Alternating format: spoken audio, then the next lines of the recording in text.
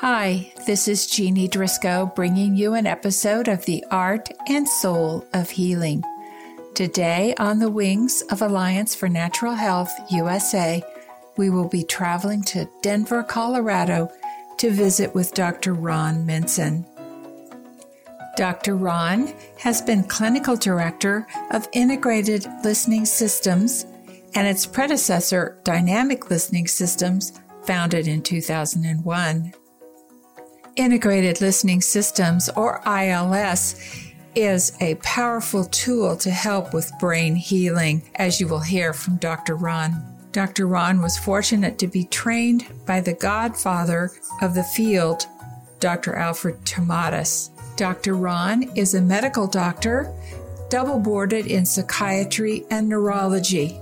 After this training with Dr. Tomatis, he dedicated his professional life to the clinical practice of sound therapy, learning and teaching all he could from some of the most advanced practitioners in Europe. Now, after many years of clinical practice, both with adults and children, he is devoting his time to supervising tough cases and educating, as well as writing training materials. I'd like to welcome Dr. Ron Minson.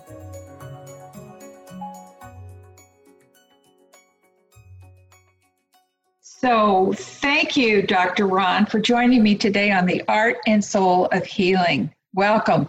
Thank you. It's a delight to be here. Yeah, I'm really looking forward to our discussion. I know you have been involved in clinical work helping patients with a variety of developmental, neurologic, psychiatric disorders for over 30 years. And you have done this as the director of Integrated Listening Systems. First, give us an understanding of the therapy from your experience, beginning with Dr. Alfred Tomatis. Thank you. I'd love to do that.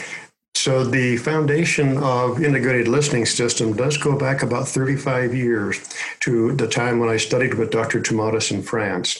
And I spent 6 weeks over 4 months studying his method. And I was led to his work through a struggle to find help from my daughter, who suffered from dyslexia. When she went to school, she was so excited to go, and she looked forward to school as her older brother and sister had. But when she got there, it wasn't very long before she wasn't paying attention. She was acting out. And she was diagnosed within a year or so with dyslexia, which, as we know, is difficulty with reading. And we searched everywhere for help for her, and nothing helped. So Tomatis came about when she was 19 years of age, after 13 years or more of searching for help. We did special education, speech and language therapy, and many other things, including medications for depression and for attention. And by the time she was 19, she was in a major depressive episode, and I'd been through 15 years of trying to find a solution for her dyslexia, which was becoming life-threatening. So I heard about the Tomatis method, which to my medical ears sounded rather strange and familiar. No one here was really doing that. So nevertheless, we did the program together. And it literally changed her life. Not only did she begin to read and remember facts and figures as she had not been able to before, but she also had this depression that I mentioned that was recalcitrant. It did not respond to medication or therapies, and it totally lifted. So with that, looking for a solution for her dyslexia, I actually found one for her depression that nothing else had helped. So that's to Europe to study with Dr. Tomatis, and it's a sound-based therapy using treated music of Mozart. I was living in Prescott, Arizona, and so that's where I was living when she did the program.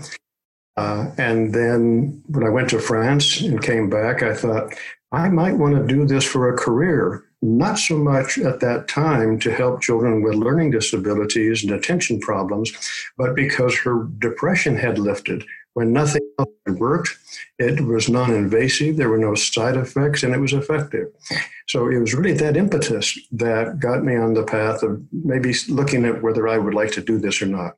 When you saw this need for clinic practice, you were a trained psychiatrist at that point. So I think you really saw more of a global value for this. How did you end up in Denver?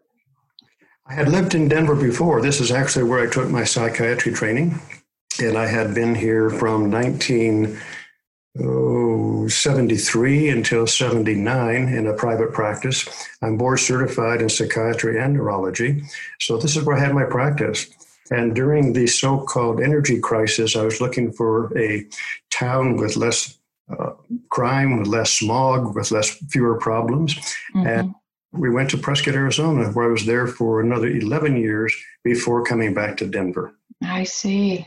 I had a really good reputation here, so that added a lot. The reason I came back, and I was well known among all my psychiatry colleagues, and so it was a natural shift to come back again. Dr. Ron, what did you learn from this pilot project in Prescott, Arizona?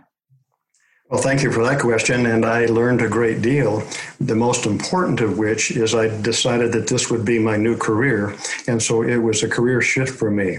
In this program, I think people need to understand what they were doing. You're listening to filtered and treated music of Mozart through headphones that are also adapted with a bone conductor that sits on the top of the strap. So you're getting sound, music of Mozart, through air conduction and bone conduction. What I saw in this pilot project, which included about 20 people, was I'll remember one little girl, Sally, who I'd like to talk about. Sally came in, reminded me so much of my daughter who had suffered from dyslexia. As she had reading problems, was diagnosed with dyslexia in her school. So when she came in, I talked to all children, and I said, well, what do you want to be when you grow up? And little Sally said, well, I want to be a teacher, but I can't. I said, why not? She said, well, I'm not smart. I said, well, I think you're smart. How did you decide you weren't smart? She said, I can't read and spell good, and I get bad grades. So she did the program. This was a predecessor this was actually the Tomatis method, the predecessor to what became integrated listening system. And after about 6 weeks of her listening program, I was doing a follow-up session with her, and she came in bouncing, happy, bubbly, totally out of character for her. And I said, Sally, what's up? Did you get a new boyfriend? She said, no. And she said, I'm smart now. Now, well, I knew that. What happened that you found out? She said, I got good grades. I have all A's and B's and only one C. Oh, my gosh. That literally sealed my decision. Plus, we had a woman who was a nurse who had severe generalized anxiety disorder. We had a couple who were in their 80s who was taking the course just because they wanted to get along better. They wanted to improve their communication. And at the end of the listening, it was a 30-day program. They were just sitting next to each other as before. They were sitting at separate tables. Oh, interesting. Our marriage is so much better. And I said, well, what happened? She said, we both gave up the need to be right. Our psychological, emotional, and physiological changes with this. And I could go on. There are examples of children I've worked with ADD too, who've had improvements. So, maybe a way to segue into your question about the vestibular system is to talk about the experiences. So with that, I returned to Denver. My wife, who had supported me all the way through this, said that she would help me for 1 year. 20 years later, we were together. And in Denver, I started to practice, and I had about 70% of my clientele were children and 30% were adult. The kids that came in were mixtures of learning disabilities, attention deficit disorder, behavioral problems, some with autism, some were on the spectrum. And here's what I noticed that gave me a clue to how the system was working for dyslexia in particular. When boys and girls would come in, I'd sit down and talk to them about sports, about their hobbies, activities. And boys would say they don't get chosen for being on a particular team because they can't run as well as others.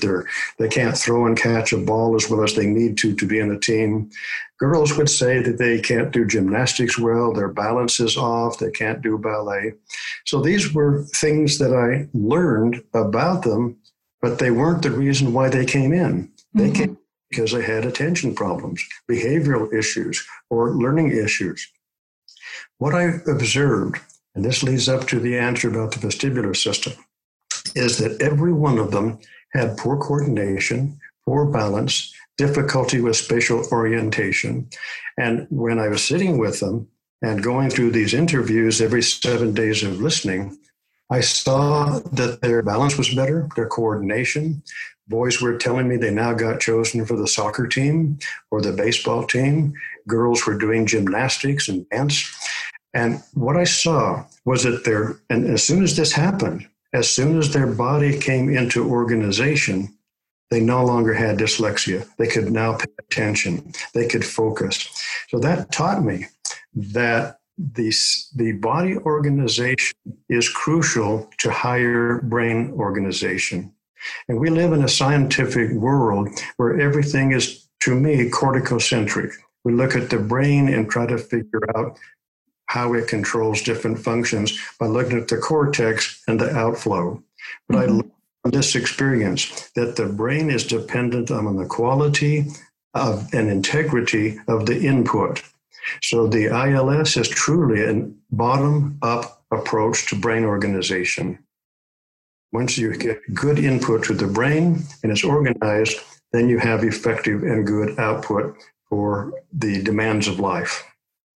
Well, that's really interesting. And I know you've said in some of your lectures, this makes the person feel embodied. Yes. And a lot of that comes through the vestibular system, which now I can go into easily. The inner ear has two parts, the cochlear system and the vestibular apparatus. And those are all part of one system. The bone conduction that is part of the headset vibrates the fluid in the vestibular system. And the vestibular system goes to every single muscle in the human body. So that's where we see body organization. And I didn't know how important body organization was to support a higher cognitive function, but it's essential. You know, I've seen this in some of the children that I've sent to ILS training here in Kansas City. So that's one of the reasons why I really wanted to interview you, because the results for these children is life-changing. Well, I can tell you that's not only life-changing for the children, and thank you for your referrals. I think not only was her life saved, because she was in a pretty deep depression, parents like myself are desperate and at frantic and loose ends because so many of the traditional therapies like speech therapy are not effective for a reading problem. And also teachers, bless their heart, they're so well-meaning and want to help, but helping a child with a reading problem by having them do phonics and those kinds of things is not effective. And so they spend years and years, as I did, with many frustrating and frightening experiences that my daughter's not going to make it. To do this system, it improves auditory processing, it improves auditory visual processing. I should mention that music and language use the same auditory pathways. Classical music has all of the frequencies of sound. And when you improve the discrimination and the processing of sound frequencies, then the brain can apply those to the symbol where you have decoding and phonemic awareness, because the sound makes the letter come alive. As the letters of our alphabet look like hieroglyphics. They don't make any sense. So what gives them life and vitality is the sound that we attach to the symbol. So the sound-symbol relationship is crucial for any child suffering from a dyslexic situation. So you have said that in the course of time, you found adding this movement to the music and the auditory input helped organize brain function. It improved brain function. Yes. So the auditory input, I know Tomatis initially used Mozart, which is rich in strings. And But you've added other types of classical music, is that correct? Yes, we have, and Mozart is wonderful, and he chose that for a variety of reasons, particularly for the fact that it has all the frequencies, and he believes that Mozart's music is very well organized in structure and form that fits very much with brain organization. But as time went on, I did add some, again, all orchestral pieces from Haydn, from Vivaldi, and a few other composers, almost always strings or quartets or symphony. And initially, as I understand it, the music is the full spectrum. Yes. And then what happens as you progress with the ILS therapy sessions? What happens depends on which kind of program the client may be listening to. For example, with dyslexia, you listen to the full spectrum through both air and bone conduction, and then partway through the program, we begin to focus on the language bandwidths. So we might remove those frequencies below 750 and above 4,000 and just listen to the music just through that window of frequencies from 750 to 4,000. So again, it's adjusted a lot. The high frequencies are very alerting. They increase a sense of inspiration, of creativity. So we also see people becoming much more creative, much more inspired, and less willing to put up with relationships, for example, that no longer serve their needs. Interesting. So really, this does improve brain function overall from the... Yes, absolutely. And the movement that yes, quite a bit. The movement that you referred to came along later when we realized that putting movement together with the music and the bone conduction just enhanced the overall speed with which the brain becomes organized, both body and brain. Well, I know you have evidence of brain improvement through neurofeedback QEEG. How are these brainwaves changed with the ILS program? I've worked with a number of children and adults years ago when I was doing quantitative neurofeedback, and we measured the changes on a quantitative EEG system. A number of ways they changed. Maybe I'll just pick two quickly. One of the first people that I treated as an adult was a woman who was a professor at the University of Boulder in the Department of Music Therapy. She had had 2 whiplashes, severe whiplashes, and had to retire from her position, and I saw her 2 years after her second whiplash, and she was on a number of medications for pain control, for anxiety, and other issues. And her brain showed a lot of difficulty with brain organization, the areas of language, attention, motivation, and so forth. After the program, this beautiful woman in her 50s was able to get off of all her medication, no longer had any symptoms of head injury. And all the treatment that she had, the only intervention was doing the listening therapy that we were doing together. So her brain changed a lot. You do know a lot about neurofeedback, but I won't go into depth, but there were improvements in connectivity, in coherence, and different aspects of brain function. So show that this brain is a healthy brain now as opposed to the areas that showed damage before. Another way in which EEGs revealed what was happening was children who have attention deficit disorder. We know that the problem is in the right frontal temporal lobe, where there is hypoactivity. And what we saw was diminished activity. And after doing a number of sessions of integrated listening system, we saw that this area now was functioning normally. My hunch on what's going on is that we're getting a lot of stimulation through the movement and through bone conduction to the basal ganglia. And we know that there's an anterior dopamine pathway from the basal ganglia to that right frontal temporal cortex that is the underlying cause of attention deficits. So this just became normalized completely. And many, many, many children, hundreds actually, were able to get off their stimulant medication. Yeah, I know you've talked about this dyslexia in the body, and there was a story that you've relayed about an 8-year-old boy. Yes, I think I was thinking of him when I was talking to you about the children who come to me who had dyslexia, and almost every child I saw with dyslexia had difficulties with body organization. So this was reflected in poor balance, poor spatial awareness. They couldn't catch a ball well. They threw with inaccuracy. So this was a young boy who I'm thinking of who had that same profile.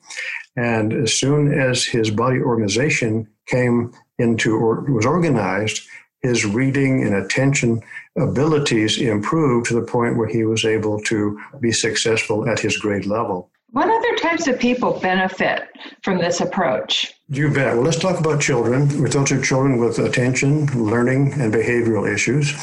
And children who are on the spectrum have also seen tremendous improvements to the point where the child of one pediatrician in town who was diagnosed with autism was able to no longer carry the diagnosis of autism. She was literally cured. And I know the literature says that you cannot cure it, but we saw a number of children who no longer had any remnants of their previous autistic behaviors or cognitive issues.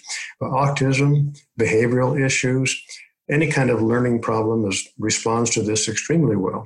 With adults, I'm particularly fond of working with adults with traumatic brain injury.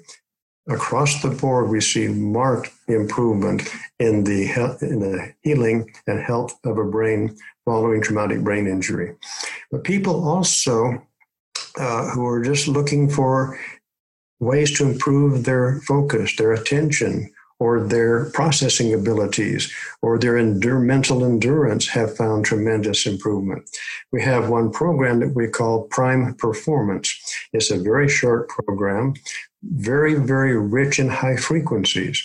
By high frequencies, I mean they gradually filter out the low frequencies to the point where after about 5 or 6 days, they're only listening to those frequencies above 4,000 hertz. Wow. Very inspiring. So it's hard to talk about this because we just don't have the kind of clinical research that people would like and I would like to document it.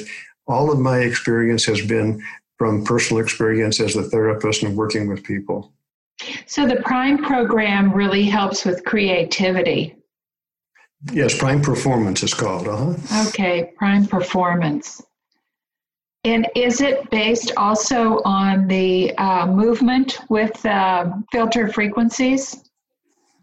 When I initially developed that program, everyone just listened at that time to the air and bone conduction. The movement was added in 2012, I believe.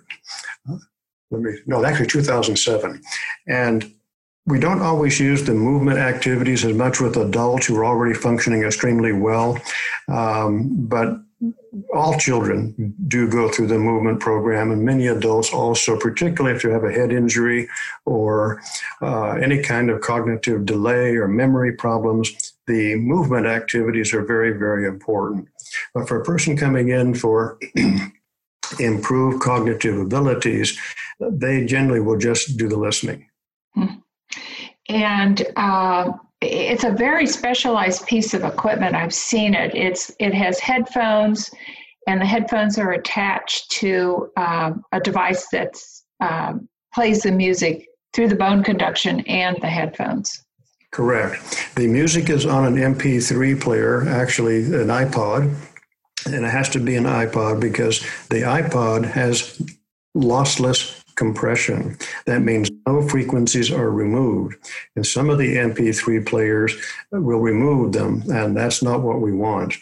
So the apparatus you're referring to is the amplifier that provides the input to the bone conduction as well as the air conduction. And is that in the band of the headphone? The bone conduction is in the band, yes. It's a hearing aid. Okay. So old hearing aids that people had behind the ears, the great big ones, that's what it is, and it goes right into the band of the headphone. Oh, Oh, that's interesting. I was not aware of that. So are there any other stories that you find compelling? Yes, there was a young man who was a national level skier attempting to get onto the Olympic team, U.S. Olympic ski team. And he came to us to just improve his balance, coordination, reflexes.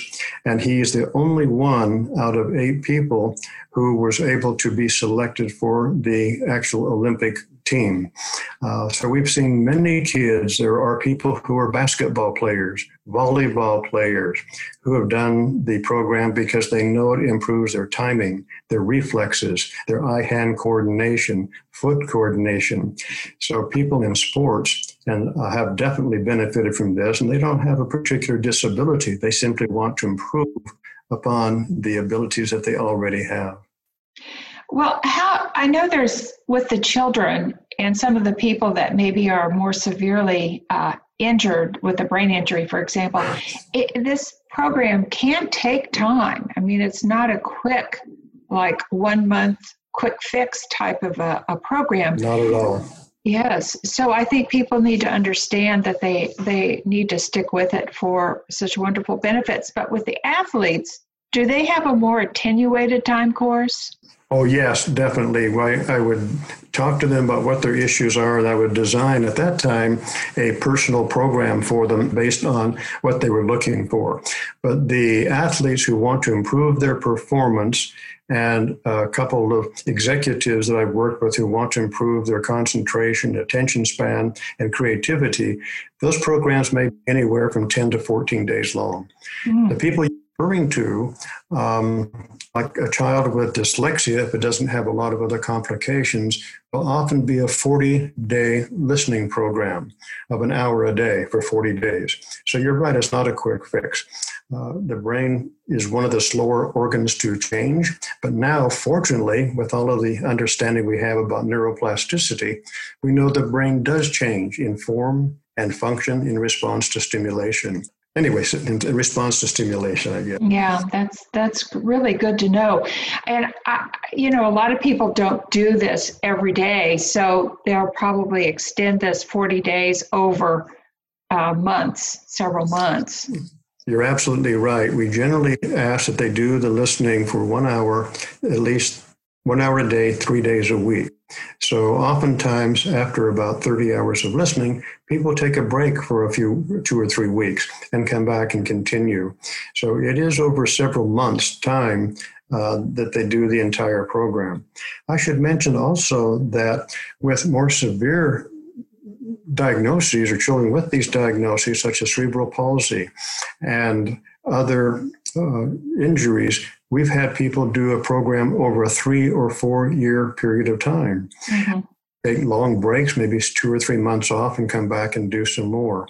So the brain is resilient, but in some of these difficulties or challenges, they need a lot more time under the headphones to improve the brain function. But the beauty is that they're still getting benefit. Mm-hmm. I remember a woman with a young girl who had cerebral palsy.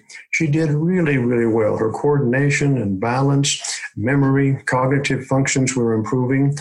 We did a traditional 30-day program, and she kept coming back every 3 to 6 months. Later, I said, "Why do you keep coming back? Your daughter's doing great." She said, "I keep coming back because every time we do, I see a little bit more improvement." Mm-hmm. Mm-hmm. That's awesome. Well, how can people find an ILS provider? I believe they can go to the Unite ILS website or ILS Unite, UNYTE website. And on there should be a link to what's called a provider locator. And on the provider locator, they would put in their particular area and see if someone is nearby them. I'll put a link for this on the Heart and Soul of Healing website, so people can click on it. Well, I want to segue to another topic that I know is important to you. And let's close with generosity, gratitude, and the immunity. How did you start thinking about this? Well, I've always been one who looks for ways to improve my own sense of being in the world. And so for many years, I practiced and still do to some extent, keeping a gratitude journal. Every evening, I'll write down the things that I think that I've seen during the day that I'm grateful for the trees, the fresh air, my wife, relationships, my health. And generosity is also a very important aspect of our humanity. And I think that you bring this up at a time in which I think there's never been a time where we need generosity and gratitude more than the particular times we're living in. So how did I get interested in it? It's hard to say. I've done meditation for a number of years, and I think that generosity and gratitude is a very intimate part of that. Mm-hmm. If I look at your foundation or your website, the Art and Soul of Healing, I think that gratitude and generosity strike at the very core of what the Art and Soul of Healing is all about. Mm-hmm. Interesting that you're asking me about gratitude at this time when we're only 3 days away from Thanksgiving. And so I think Thanksgiving is one of our most important and cherished holidays of the year because people get out of themselves. They get out of their ego. They get out of their self-centeredness and begin to think of all the things they're grateful for and all the things that they cherish. And they're in the brain, gratitude and generosity are linked very closely together to the cingulate gyrus and the anterior medial frontal cortex. So we are both psychologically and neurologically hardwired for generosity and gratitude. It's really fascinating to me. Mm. We need to get out of our egos. And I guess being a psychiatrist who's helped people over the years overcome their issues, helping them to be grateful for what they have rather than complaining about what they don't have was a core piece of my work. And I know that there's some continuity between your work with the ILS, Integrated Listening System, and generosity, gratitude, and the immunity. And I believe it's through the vagus nerve or vagal stimulation and its effect on the parasympathetics. Is that right? I'd like to answer your question about if I could go back to the changes I saw in children many years ago when I started doing this work. The first thing that parents would say when they come back in, they have a child with attention problems, they have a child with learning problems, they have a child with behavioral issues. The first thing the mothers would say is, my child is happier. Across the board, hundreds of parents, my child is happier. They have a longer fuse. They don't get upset as frequently. When they do get upset, they regroup more quickly. And I knew that at that time, as we were talking about these changes, that it was due to the stimulation of the auricular branch of the vagus nerve that goes to the outer surface of the eardrum and the anterior surface of the ear canal. So given my background in medicine and neurology, I said, wow, these are vagal changes. So the ILS, way back in Tomatis work that I was doing over 35 years ago, we were seeing changes through the vagal system due to auditory stimulation. And this whole effect on emotional regulation, and it probably does feed into this feeling of generosity and gratitude. Thank you for bringing that up. I really appreciate that because I think that it does. When we feel better, when we feel enlightened, we feel healthy, we feel happy, we're inclined to want to be grateful for what we have. And gratitude engenders generosity. Those people who are the most grateful also turn out to be some of the most generous. So I think that the listening does engender that absolutely. Mm-hmm. And stress has to be alleviated with this calming program, because it's making people more attentive. I want to close with, you told me a wonderful story when we were talking before about a patient from the Denver media that really shows what generosity and gratitude can mean. I think you're referring to an article that I wrote for Unite that's on their website, would be in their newsletter. And the title of that is Gratitude, Generosity, and Immunity.